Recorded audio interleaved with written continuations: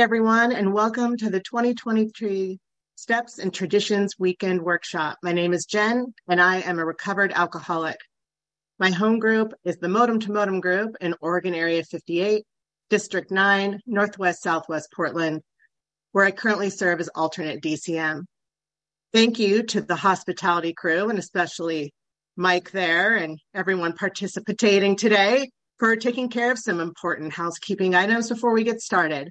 I'd also like to welcome and thank in advance Chris R. from the Ingram Solutions Group and out of Texas, and also Billy N.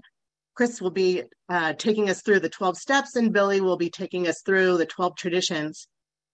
We'll be going until 5 o'clock p.m. Pacific this evening, stopping for a 1-hour lunch break from 12 to 1 p.m.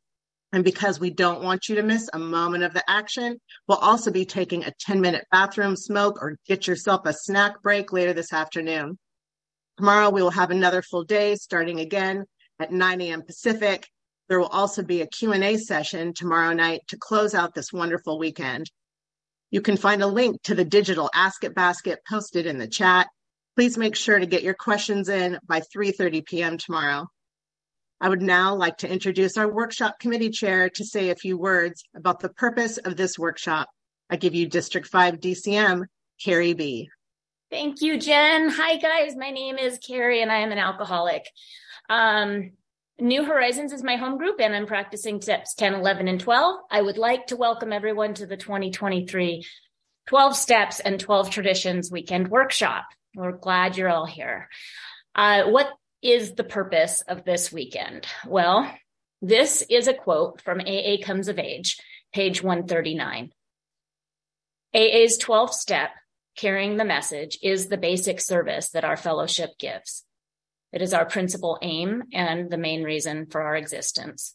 AA is more than a set of principles. It is a society of recovered alcoholics in action. We must carry AA's message, otherwise we ourselves may fall into decay, and those who have not yet been given the truth may die. This is why we so often say that action is the magic word. Again, that comes from page 139 in the book AA Comes of Age. I'm 12 years sober. When I was first taken through the 12 steps, I was rocketed into the fourth dimension of existence. The steps, our first legacy, rocketed me clear over the second legacy, the traditions, into our third legacy of service. I was on fire. I was trying to carry the message to anyone and everyone who would hear it. I'm sure no one in this room could relate to that. With perfectly good intent, I created a lot of wreckage. I didn't have any guardrails. I didn't have an understanding of the 12 traditions and just how vital they really are. I became involved in general service, and soon after, at an area assembly in the marathon meeting room, I met a couple of people who, although very involved in general service, knew very little about the big book and didn't have an understanding of the steps. I see that it can work both ways. I've been taught that the 12 steps are our message. They're the only message that we have to offer in AA.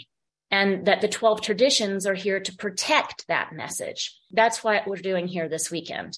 Hopefully, those of us in love with the big book can have an open mind and a new experience with the traditions. And those who may already be acquainted with the traditions may have a new experience with the steps. Thank you for allowing me to be of service this weekend, and please enjoy our workshop. Thank you, Carrie. And now, to officially get this workshop party started, I'd like to introduce our prayer chair, Joy. Thank you so much, Joy, recovered alcoholic, and I am honored to be the prayer chair for this weekend. I have a home group and I have a sponsor, and I'm active as a member in Alcoholics Anonymous. And this is a prayer for open-mindedness to get us started. God, please help me lay aside everything I think I know about AA, our steps, and our traditions. Please allow me to keep an open mind and the ability to learn something new through the literature today, so that I may have a whole new experience with both the fellowship as well as the 24 spiritual principles. Amen. Thank you, Joy. And now, without further delay, here to share his story with us, it is an honor to welcome our friend, Chris R. from the Ingram Solutions Group. Chris, you have 35 minutes. Thank y'all so much for letting me come. Dadgummit, I sure do appreciate it. My name is Chris R. I am a recovered alcoholic. Sober date November 13th, 1987, after years of stumbling around with this. And we got a little big book group in Ingram, Texas. Meets on Monday and Wednesday, and we study the literature, and that's it. We love it to death. Y'all are welcome if you ever up in the hill country in Texas. We're about 60 miles just west of San Antonio. We're up in the hills, kind of right in the center of Texas. And y'all are sure welcome if you want to come visit. If you could, it wouldn't be too much trouble if you could bring some rain with you when you come. We would appreciate that. I'm going to tell you, Texas is dry. So I really want to again thank everybody, Perry and Mike and everybody that had anything to do with putting this together. We did this a while back with Billy, and Billy and I have known each other forever. I've sat in Yankee Stadium and watched the Yankees play with Billy back in the day, and I married a Yankee, and that's why I ended up meeting Billy back a gazillion years ago, and looking forward to spending a few hours with him as well. I want to remind everybody, I have, over the years of doing this, I have mastered the art of watching the clock and speaking at the same time. So I'm paying pretty close attention to that old clock. So if you guys don't get, I'm not going to go over. It's been pointed out, talk pretty fast, and I'm going to try to slow that down. I will fail miserably. I'm going to try to do the very best I can, but that's the way that works. I want to make a kind of a little declarative statement here. Always do when I speak. I'm going to share for the next 2 days. I'm going to share my experience with the steps, and my experience again may be different than your experience. And one thing I know a long time ago, beautiful, the lead-in which Carrie was talking about, I spent a bunch of time as a zealot in Alcoholics Anonymous, and very critical of anybody that wasn't doing it my way. And I got to tell you, folks, I think the closer that we adhere to what the Big Book is asking us to do, the better it's going to be. I'm going to say that. So, your way, and if you disagree with something that's just perfectly okay, guys. My experience is 7 years in and out of Alcoholics Anonymous, not being able to stay sober. And I've also spent a bunch of years in the treatment biz, doing clerical work for a treatment center. And I'm not a therapist or a counselor, but watching thousands of people come in and leave, and watching their experiences in our beautiful fellowship. So I'm coming from a perspective of that. So we deal with a lot of newcomers and watching what works for them and what doesn't work for them, and just some of the stuff that I want to talk about, and I'll kind of interweave it with the things we're going to be talking about. But I got a twin brother that's an alcoholic. Some of y'all know Myers. He's in recovery, been here a long time. And he and I caught the bullet. I've got two sisters. We were born out in Odessa, Texas, far west Texas, out in the oil field. My father was a printer. And that's, one big disclaimer I want to make is I came from a wonderful family. I listened to some of these speakers, and they were raised by a pack of wolves, and, God, everybody sits there. No wonder they're an alcoholic. That was not my experience. We were on the front row of the Baptist church every time the door opened up, and Dad was the hardest working man I ever knew. He was an alcoholic, and you can look at both sides of my family tree, and there's active alcoholism in both sides. And, but my twin brother and I caught the bullet. And my two sisters did. We've been trying to get them drunk for ever since we got sober. They just won't do it, so, and they're a sweetheart. My little sister actually lives up in Oregon, and I'm going to get to see her in a few months. But Pops moved us to the hill country in 1964, soon after I lost this eye in a rock fight. And we had an idyllic life, guys. I mean, I wish I could turn the camera around and show you that. I'm right down here on the Guadalupe River. and a beautiful little place. I'm about 5 miles upstream right now from where I took my first drink, and Boone's Farm apple wine. Yeah, buddy. I was in high school, and kids bought a bottle, and we were down there on the river leaning up against one of those 700-year-old cypress trees, and I drank a bottle of Boone's Farm. And January 1971 is when I took my first drink. Yeah, I mean, I know it. And that's the month of year that Bill Wilson passed away, I took my first drink. And it was good, folks. I've heard 1,000 speakers say the same thing, guys. I'll never forget that first drink. And because it was the first time I remember, Dad had given me sips of his beers over the years, but this is the first time I had enough alcohol in my system to change the way I felt in any way. And I remember walking back across that field and colder than heck down here in the hills, and I felt, I mean, I was okay. I was comfortable. I was breathing all the way in and all the way out. Guys, I was always such a nervous little guy. You know, it was always just uncomfortable. I was full of fear. I was shy as I could be. Still am pretty shy, but it's just like, alcohol allowed me to be comfortable in my skin. And I mean, you know, it was a small bottle. I didn't rob a liquor store or get black out or do anything crazy. I just got comfortable. And I was going to do it every chance I could. And the next year in high school, football, you know, Friday night stuff, go out and get a keg of beer and everybody drinks. And it's just, guys, it was just nothing big going on. Everybody was doing the same thing. I was not doing crazy stuff. Couldn't wait to get out of the hills and move to Houston, the big city. Golly.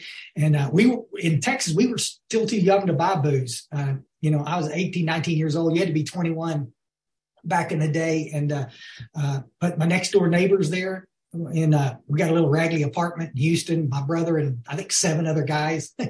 Y'all know the kind of place it was. Green shag carpet, beanbag chairs. Oh my gosh. All of you old 70s know exactly what I'm talking about. Anyway, it was good. And we were drinking and no problem. But I got to tell you, there was something that started to slide in along with the alcoholism, and that was depression. And, therapists always want to talk about, well, which came first, the chicken or the egg? But one of the number one symptoms of untreated alcoholism is depression, folks. And the only way that I can get comfortable in my skin is to drink.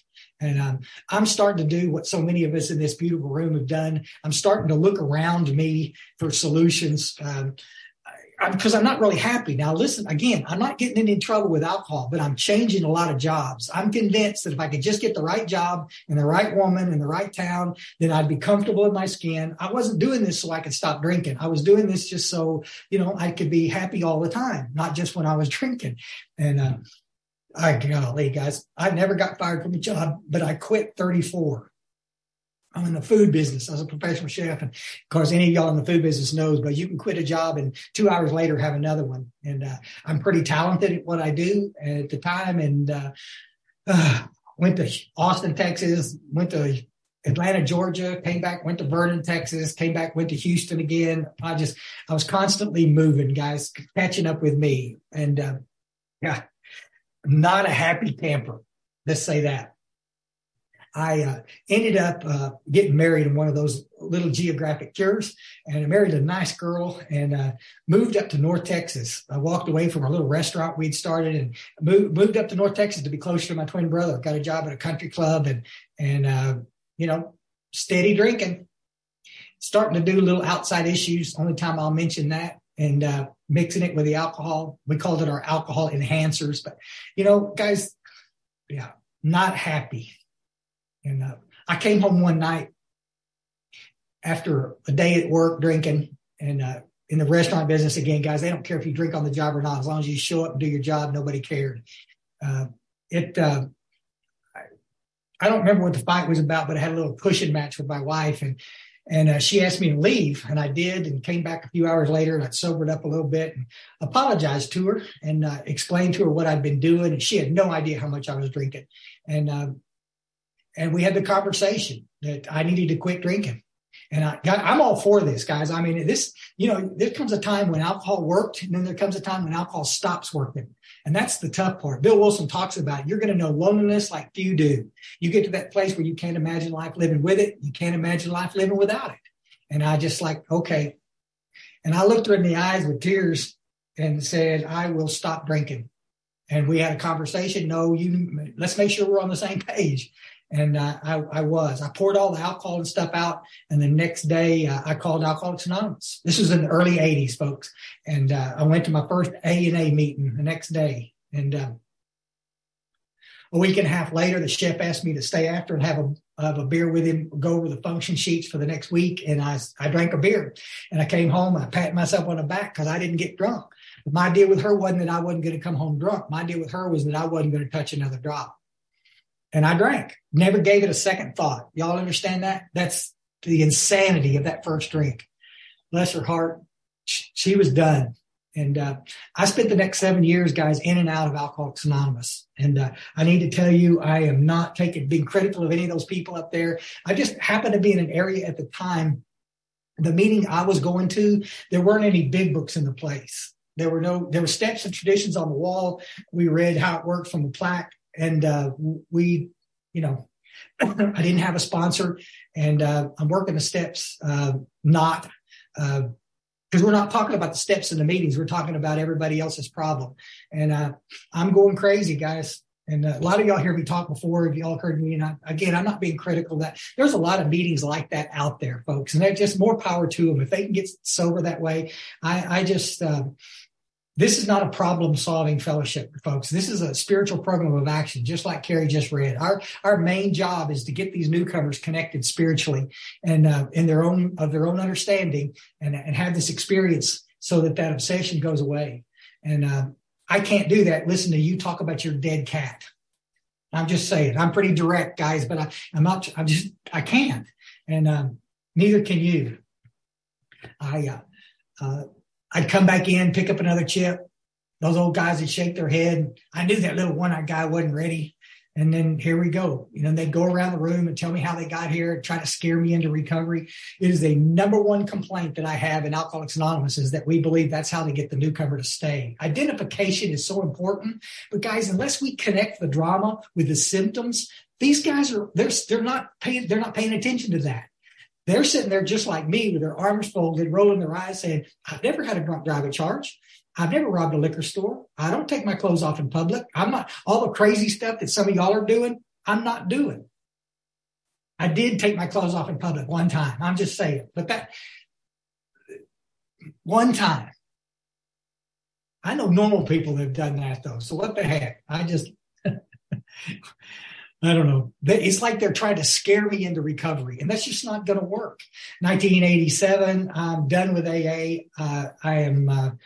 It doesn't work. I've got a therapist. I'm an IOP, intensive outpatient. I'm learning all about my triggers and everything. And I can stop for short periods of time, guys, but in the long run, I'll become so uncomfortable in my skin, I can't stand it. And that obsession comes back, and I'm off to the stupid races again. So I came home one night and picked up some return checks and in the mail, and guys, just got up and to the medicine cabinet and tried to off myself. I had some pills stashed up there, and I'm just done. I've been in AA for 7 years. I can't stay sober. I've been to therapy. I've been to church. I've done everything anybody's asked me to do. I'm on all kinds of vitamins, and I can't stay sober. And I can't keep living like this. And I got those pills that hit my stomach. And about that time, I heard a voice said, don't do this, go back to AA. I don't know what I heard, guys. I believe God intervened on me that night. And I made myself sick, laid down and conked out on the side of the bed. The next morning, I woke up and that voice was still in my head. Don't do this, go back to AA. And as luck would have it, I was running late the next day. I couldn't go back to my old home group. I'm convinced I would have not had the same experience. I went to a meeting I'd never been to before, but some old timers had caught me after a meeting one time and told me about it and said it was a big book meeting. I had no idea what that was, but it didn't sound too good. I got to tell you that, but I knew where it was, and I was running late, and I was going to go by and let them know I was coming back to AA, and then I was going to go home and detox, Kentucky Fried Chicken, home. And that was it. And I went to this meeting, and this little girl stopped me from leaving because I got in and got real self-conscious. I said, I can't believe I'm doing this again. Why would it work now when it didn't work for 7 years? I just need to say it. I don't know where that little girl is that stopped me from leaving. Her sponsor was across the way and couldn't get to me, but she saw that I was leaving and she pointed, she said, get him. And she stuck her finger in my belt loop, set me down in a chair, and said, sit down, cowboy, you're not going anywhere. And I'm not a cowboy. She sat me down in a chair, and I'm looking like this. She got me a cup of coffee and I stayed for the meeting.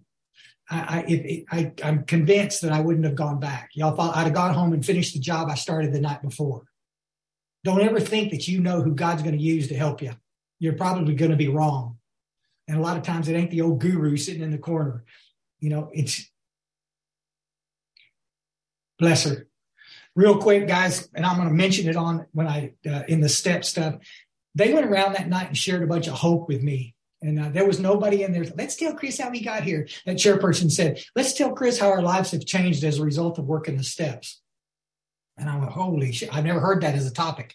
And it was like a gratitude meeting. And they went around and they talked about getting their new car. And lady across the way had her car keys and she was holding them up. She was about a year and something, 3 months, I think. And she'd got her a brand new car.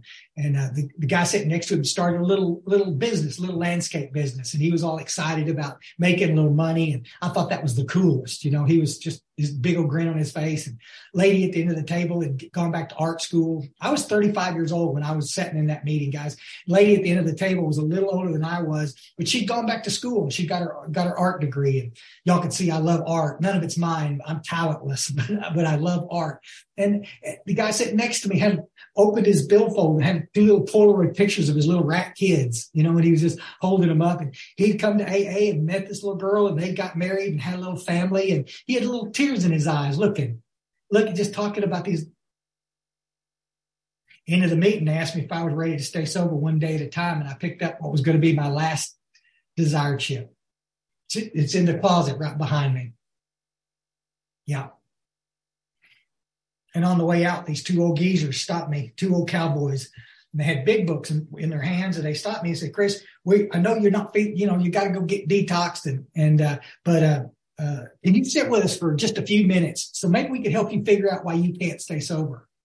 And of course, I'm indignant. Y'all understand? I've got the best psychiatrist in Dallas, Texas. Yeah. On my payroll. I mean, it's like, yeah, all the professionals out there have not been able to help me stay sober. And now these 2 old country bumpkins with busted up big books with duct tape around the back end of them to hold them together. Now they're going to help me stay sober. Now, you know, okay. But for the first time in Alcoholics Anonymous, guys, this is my truth. For the first time, somebody opened the big book and they started showing me the first step. And they explained it. It didn't take them 20 minutes to do. And I went home that night. It was about 30 minutes later, guys. I went home and they said, Chris, if you'll work these steps with us quickly, I guarantee you'll have a spiritual experience and you can recover from alcoholism. And of course, I've been around AA long enough to know you can't recover. We'll always be recovering. And here we go. Compacted with a bunch of information I heard a lot of people share, but can't be verified in the big book. I got to tell you, all those old country boys of my life, they were integral parts of my early sobriety. And I went home that night excited for the first time that I might have a chance of actually beating this. Next morning, I got up and they showed me how to make a pot of coffee. And we ended up doing a 3rd step prayer after the meeting in the back room. They explained the prayer and we did the 3rd step. And they gave me a notebook after lunch. They took me to lunch. And afterwards, they gave me a little notebook and told me to start working on a 4th step, showed me the directions on how to do that. And I get emails all over the world, me doing this kind of stuff. That's too quick. It's not. Bill Wilson's detoxing on day 3 in Towns Hospital, making amends letters from the hospital as Ebby's tried to show him how to do these spiritual principles, these spiritual actions. I mean, he didn't have his spiritual experience because he went to detox. He had a spiritual experience because he finally got off his butt and started actually doing something. Just saying. Guys, I got to tell you, the rest of my story is they got me involved in service like that. And I started sponsoring the first year I was sober. A few months in, I started sponsoring some little newcomers, and they were watching me like a hawk. They walked me right straight through it, and the rest was history, man. We ended up 5 years later, coming to the Hill Country, and we opened this little AA group where we could talk about being recovered without getting our heads handed to us. And I heard a speaker on a Zoom last night and says, "You want to piss anybody in AA off? Just say anything." I just like, there's going to be somebody going to disagree with you. That's just all there is to it. So, yeah, we wanted a place where we could study the literature. And we've got a little AA club it's called the Outpost. It's a little recovery club, and you can have a meeting there anytime you want, but it's got to be literature based. So there's plenty of other places for the open discussion, just talk meetings. But we sure have watched a lot of people get well. I got to tell you, I think one of my biggest observations over the years, based on my own true experience, but also watching other people downstream, the people coming into treatment, people that are coming into our AA group, and they're just disgusted. I mean, how many times have I heard this? I've tried AA, it doesn't work. And then you talk to them for a few minutes, and you find out they didn't try jack. All they did was go to a bunch of meetings. And I'm not knocking meetings, guys. It's a part, our fellowship, it's the unity piece of it. It's a part. We've got to do that. But there's nowhere in the big book that says if you go to a meeting, you'll stay sober. It's saying we're supposed to be working the steps. And part of working the steps is being around other people and helping others and being of service. And that's what this whole thing boils down to. There's I wanted to read this real quick. Some of y'all know this because I've talked about it before, but there's a pamphlet out there. I'm sure Carrie can show you how to get one if you're local, whatever. It's a members. Can y'all see this? There's a glare on it. It's a member's eye view of Alcoholics Anonymous. It's an old pamphlet. It's one of the older ones. A guy named Alan McGinnis wrote it. Wonderful. It was done of a talk he did in I think it's the early 70s, 1971. It was an excerpt from several talks that he did. It was one of the first, and Alcoholics Anonymous took it and made a brochure out of it. And there's some of the best stuff out there in this brochure. So if you can get it, it's actually P41 is the number. You want to jot that down, and you can go online and order it from GSO. But one paragraph, there is a widely held belief in AA that if a newcomer will simply continue to attend meetings, something will finally rub off on you. And the implication, of course, is that something which rubs off will be this so-called miracle of AA. Now, there's no doubt in my mind that many people in AA accept this statement quite literally. I observed them over the years. They faithfully attend meetings, faithfully waiting for something to rub off. The funny part about it is that something is rubbing off. Death.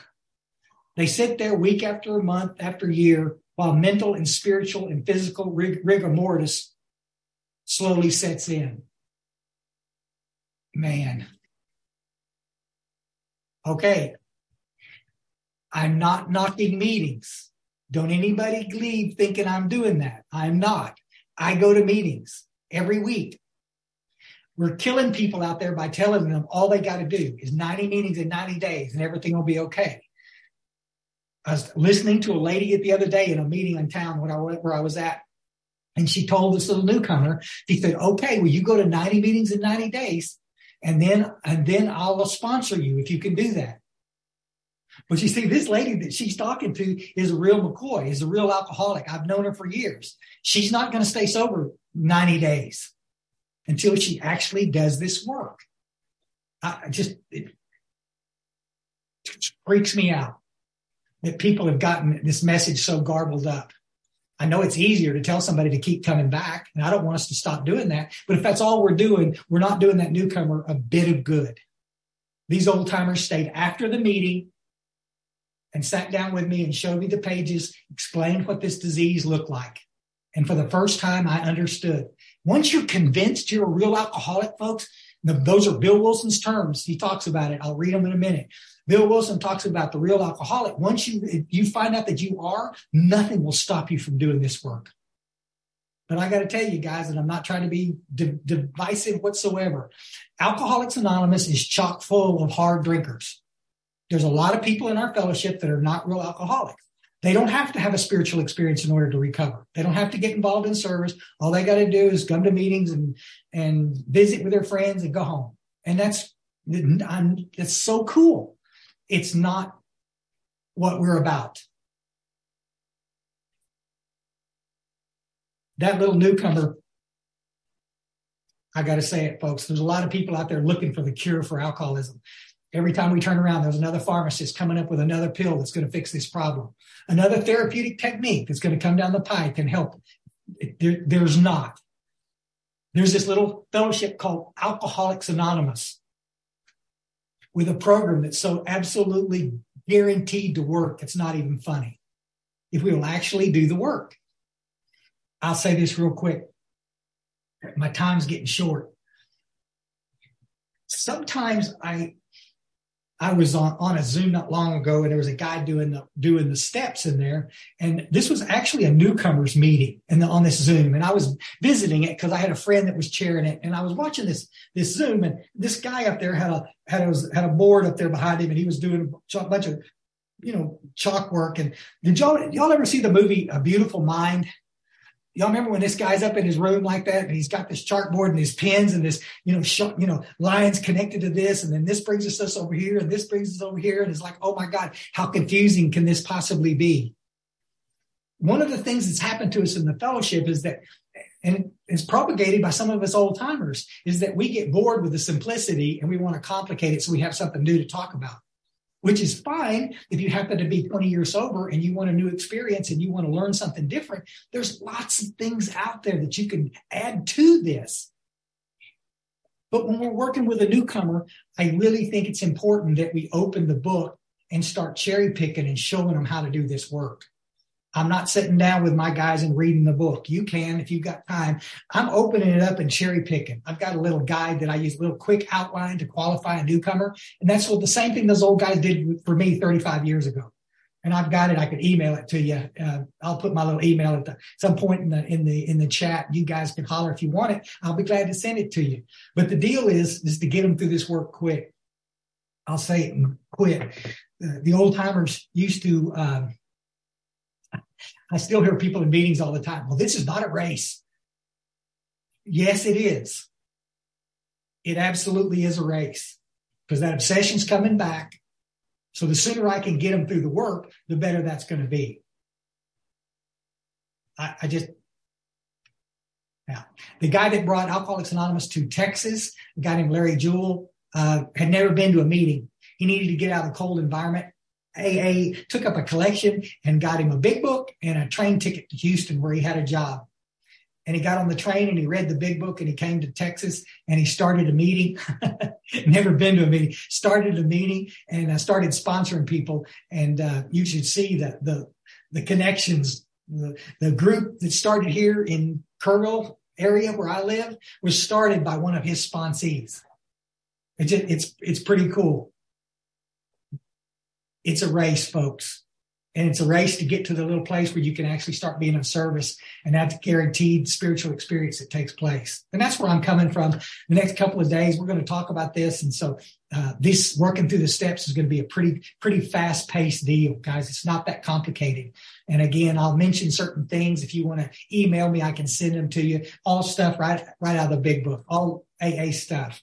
And would be honored to do that, guys. I am so blessed that I am sitting in this gathering. I'm looking forward to the next couple of days, and I'm really looking forward to getting to hear Billy.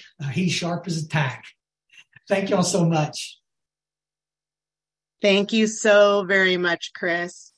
We really appreciate you taking the time to spend this very special weekend with us. Next, please allow me to introduce our next speaker this weekend to share his story with us for about 35 minutes. Billy N. from the Tell It Like It Is group from Palm Beach Gardens, Florida. Thanks. I'm Billy. I'm an alcoholic. And I took my tie off that I had on this morning. But Chris and I are going to be here the whole weekend, so ties seem a little extreme. I'm even going to try to be outside as long as the weather is good. But it's really good to be here. I want to thank the district for hosting this event and anyone who had anything to do with it.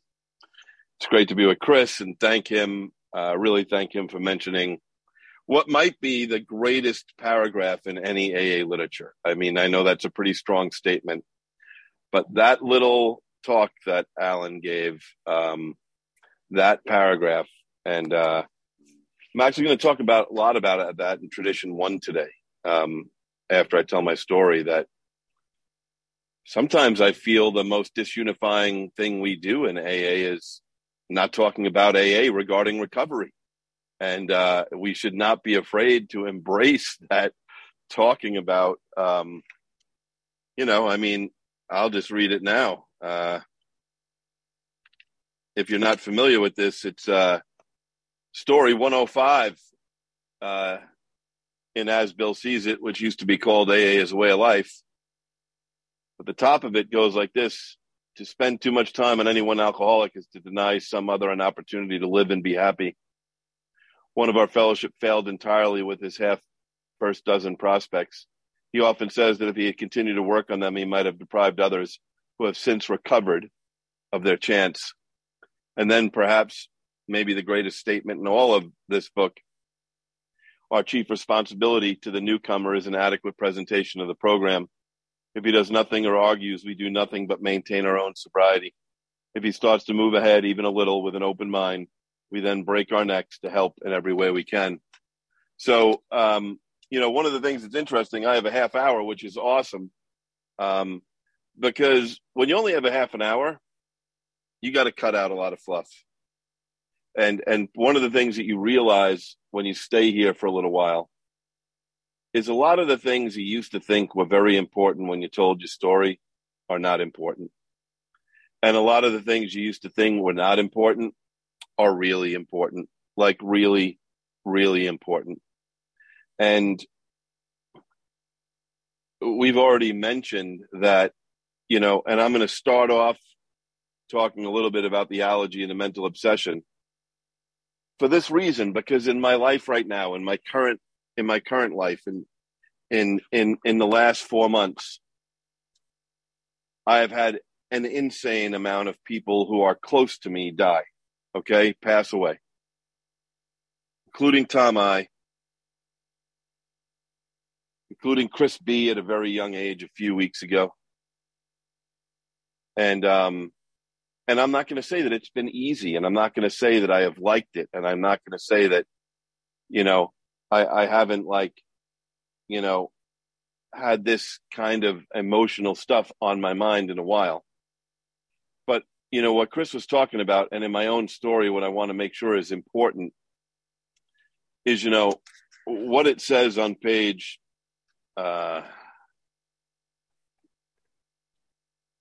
52 is this. We had to ask ourselves why we shouldn't apply to our human problems this same readiness to change our point of view.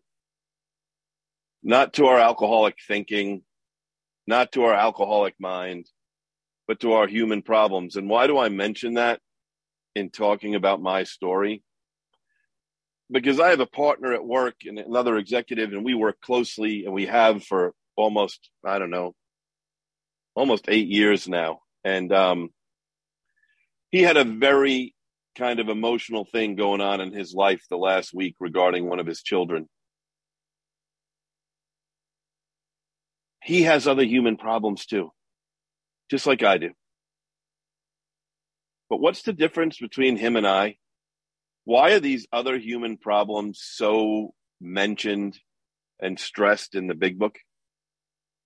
See, because my partner with these other human problems, he's allowed something called a drink. He's allowed to have a drink or two at the end of the day. It does what it's supposed to do. And I wish I had learned at a very early time, but I didn't, that for people like me, there are two kinds of people in the world. There are people who can drink and people who can't. And if you're a real alcoholic, as described in the big book, then you're a person who can't. I can't drink. I am mentally and physically different from most people. My partner at work, he can. See, because if I let those other human problems gather up on me, See, one drink is lighting a nuclear bomb.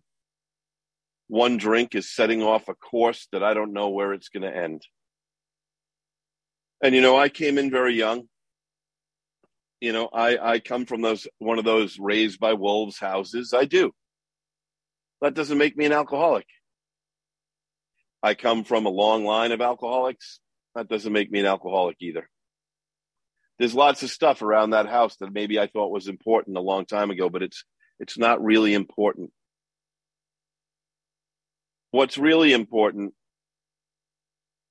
is, as Dr. Silkworth described to Bill W. before he went to Akron, what's really important is the medical estimate of alcoholism as it pertains to me. So there I am, a young kid, a teenager, and I already have problems. I have other human problems. I don't get along with people.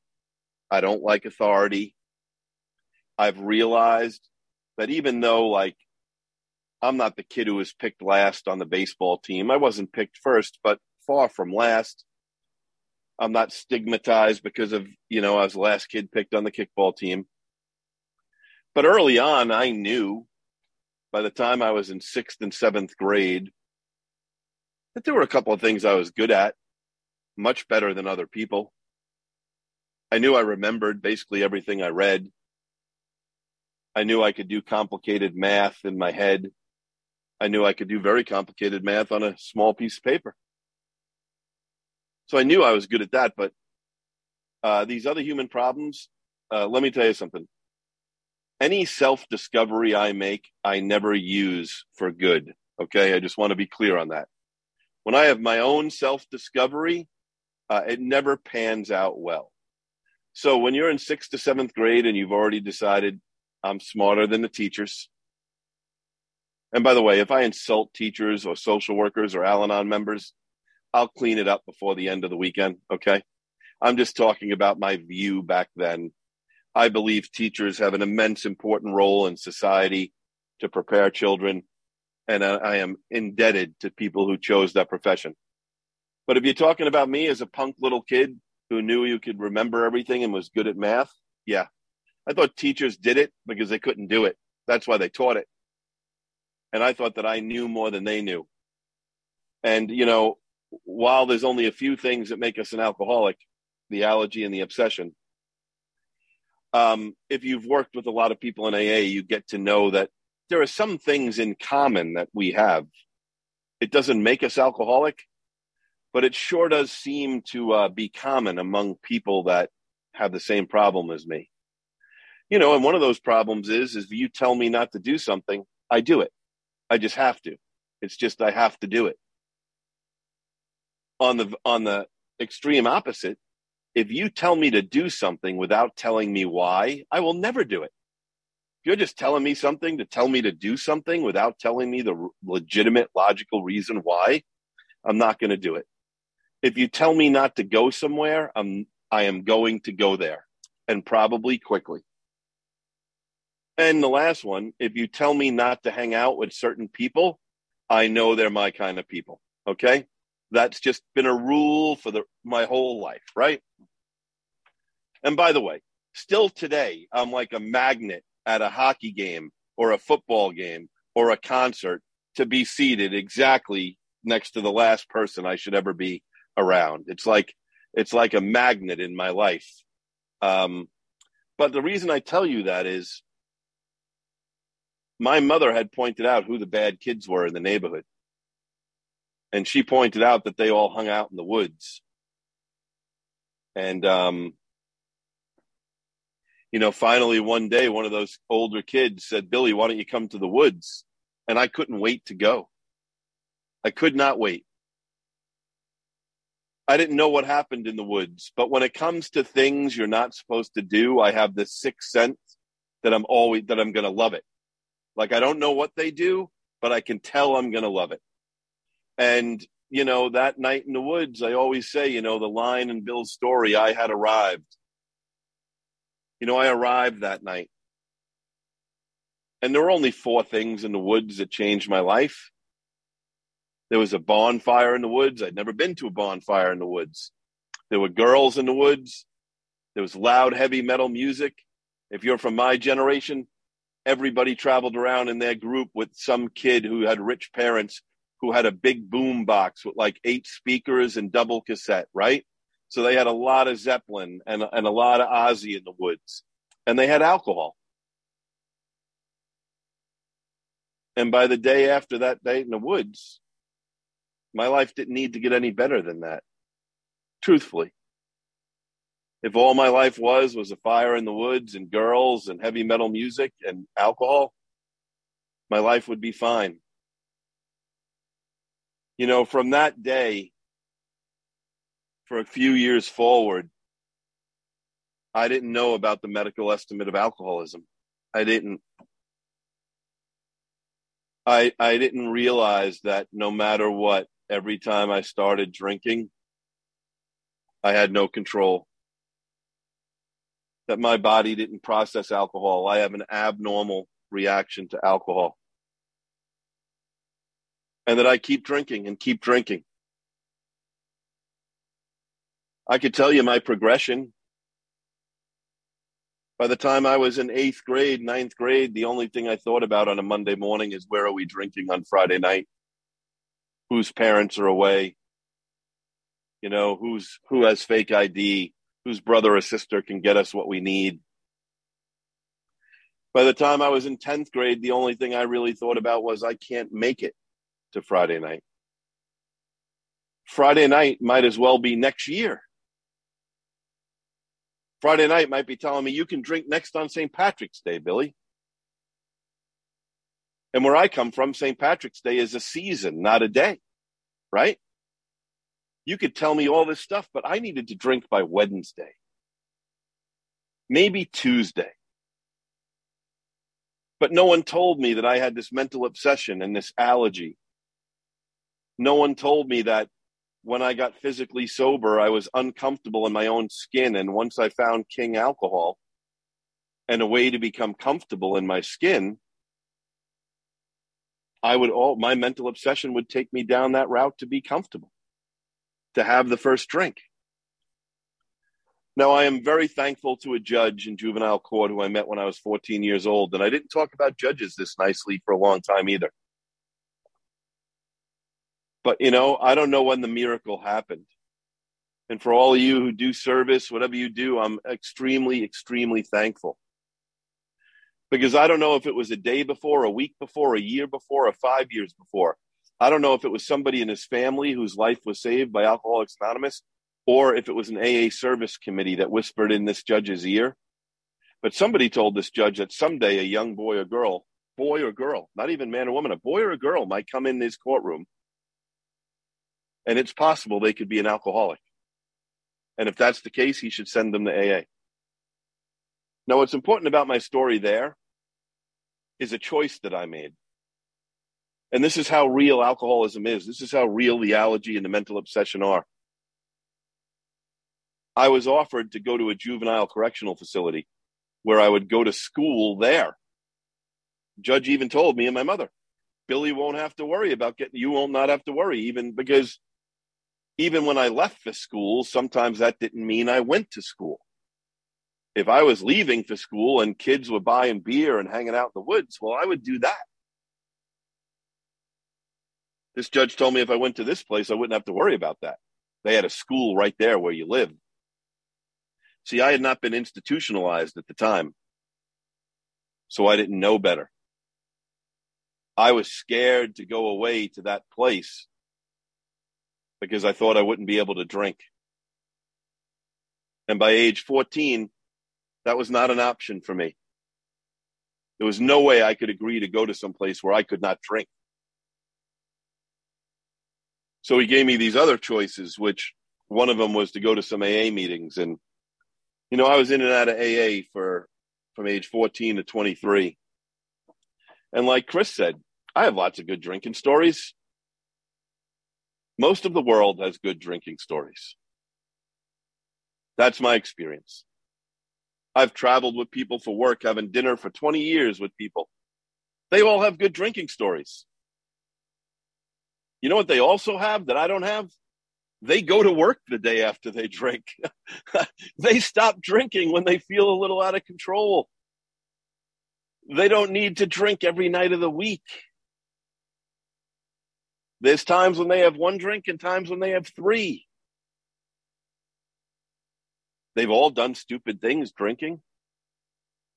Doing stupid things drinking is what drunk people do. Bill W. said that in a talk to a bunch of religious people in the early 60s. Alcoholics don't have the market on doing dumb things while drinking. It's what everybody does. I was on probation my whole life. Real probation. I'm not good at probation. If I'm still drinking, I am a bad probationer. I went to that early AA. If I saw you with a big book, I knew you were a lunatic. If I saw you get out of your car in a parking lot with your own big book, I thought you were the Taliban. You were like some complete over-the-top crazy lunatic AA. Not going to talk to you. I went to my first anniversary meeting when I was 16. And I can tell you that I sat there thinking, they want to take my life away. They do. They want to take my party away. And I thought to myself, I was 16 at that point. 26, 36, 46. Like, even if I make it till I'm 46 years old, my big night of the month is going to be the Friday night anniversary meeting with the old lady who's 34 years old who shuts the lights down halfway, and the old 40-year-old guy who brings a cake with candles on it. Like, that's going to be my big night out. And, that's why, the literature is so important, because we can hear so many things in meetings that are not in our literature. I hear people say all the time that their worst day sober is better than their best day drinking. That is absolutely not my story. That is not even remotely close to my story. I guess it is for some people, but not me. You want to tell me that going into a correctional facility 5 months sober was better than the first day of spring break, Fort Lauderdale, 1988? No way. I know which day was better. I think they steal it from a line that they paraphrase in the big book that goes something like, I wouldn't trade the life I have today for the life of yesteryear. Now, that's not even a remotely close question. Of course, I wouldn't trade my life for today. But you see, I tried everything. If you've ever been on a cruise or somewhere and, or you've been in a supermarket or somewhere and you heard somebody say a code word that, like, you heard them say something like, wow, maybe they're in the club, and you ask them, are you a friend of Bill W's, or if you go on a cruise, they'll have a sign for the friend of Bill W meeting. But you know what I'm more concerned about when I meet somebody in AA? I'm more concerned if you're a friend of Fred or Jim's, not if you're a friend of Bill's. Like, do you have a personal relationship with Fred and Jim? Because even though Fred and Jim were much older than me, their story is mine as a teenager into my early 20s. You know what, some guy, by the way, if you're new, just a little helpful hint. If you're looking for, like, I know everybody in the world is a life coach these days. It seems we have more life coaches in AA than we have sponsors. But if you're looking for life advice, there's a couple of places you shouldn't take it. The newcomer table at a diner after a meeting, the probation department, DWI school. These are places where you should not look for life advice. I did. Some guy told me, oh, Billy, like, I thought my problem was the first shot after the 8th beer. If I just didn't do shots, I'd be okay. It can't be that first innocent looking drink. And then I thought it was hard alcohol.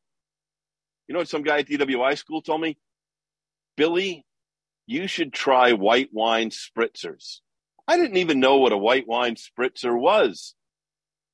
You know what I know about white wine spritzers today? I can drink like 40 of them in one night. That's what I know. I know that I drink like 40 of them, and I wake up in the morning rolling ice in a beach towel to put on my head back in bed.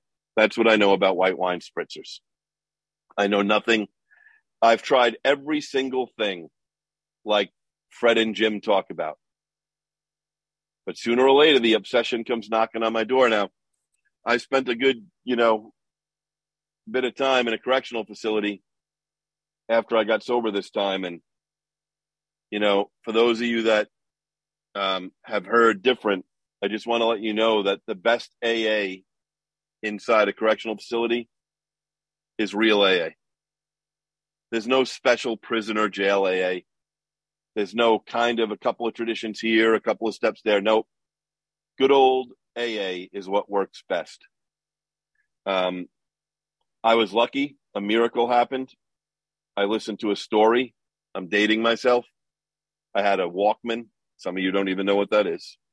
It was a little square box you could put a cassette in and listen to music on headphones that were attached by a wire that went in and had to be attached to listen. The number one song, or the popular songs at the time, were like "You Can't Touch This" and "Hammer Time," right? But I heard Tom I's tape, and I got some hope. When I was released, I lived in New York City. I needed to live someplace that I was not going to have a driver's license for a while, a good many years. I got involved in service. I got involved in the International Conference of Young People in AA. I got a home group. But my sponsor had two things that were not optional for everybody.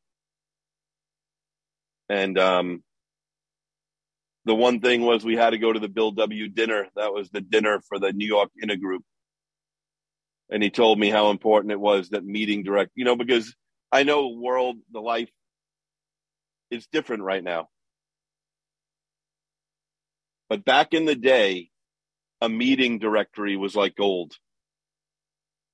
Like that was my handbook. I went nowhere without it in my back pocket. I had people's phone numbers on it. And some old timer circled meetings that had cookies and coffee because I had no money. The other thing that wasn't optional was the Joe and Charlie Big Book study. That was in 1993. That weekend, my life changed. It didn't change immediately, like on the outside, but on the inside, it changed.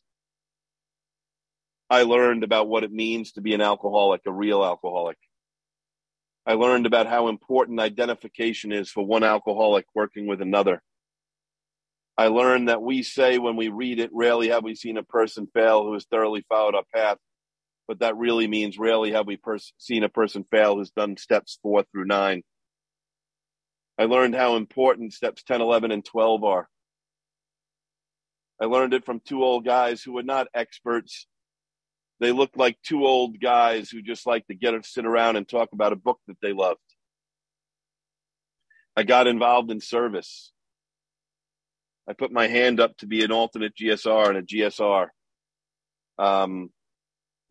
That same sponsor gave me a community college application. At the time, I said to him, if I go back to school now, I won't finish till I'm 40. And he said, well, unless you die, you're going to be 40. And at least you can say you tried.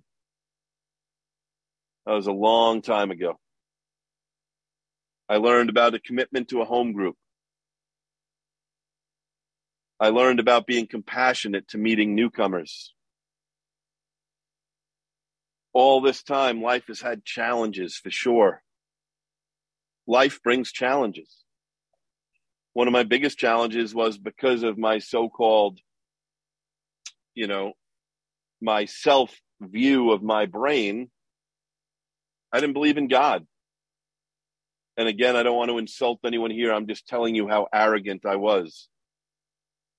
I thought God was some mystery man, smoke and mirror show in the sky that people who weren't as smart as me and didn't understand science, they believed in. That's what I thought. Today, I believe in God,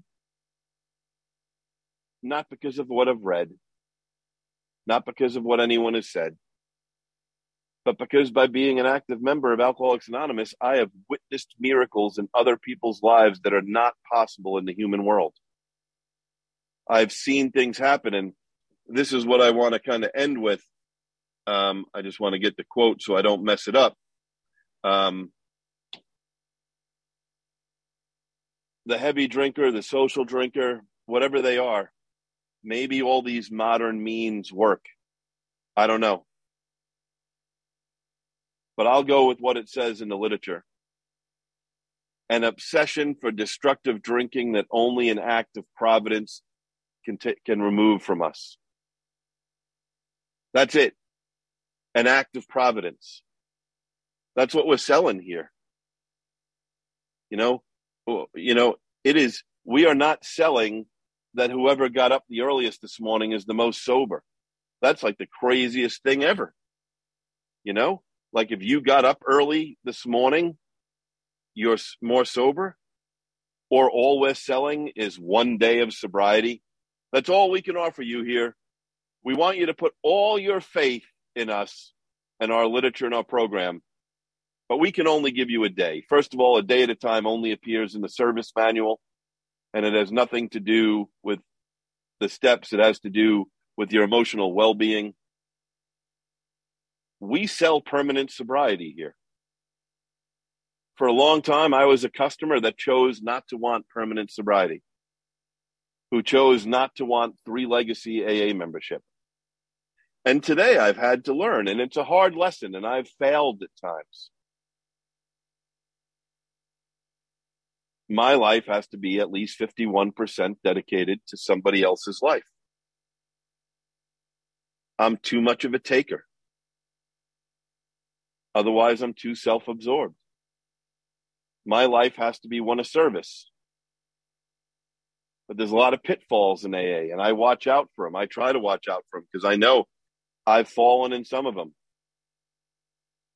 There's the pitfall of don't let the podium become your home group. That'll kill you. It might not kill you physically right away, but spiritually, it'll kick your ass. Don't let your assembly become your home group. Don't get lost that AA service is the only contact you have with AA. AA is best in all 3 legacies. I have a rule for myself. For every one of these things that I do, these things meaning like this, or speaking at a convention, or speaking at a meeting, I need to do 2 other things in AA where I am not the center of attention. I'm a regular attendee of my home group still today.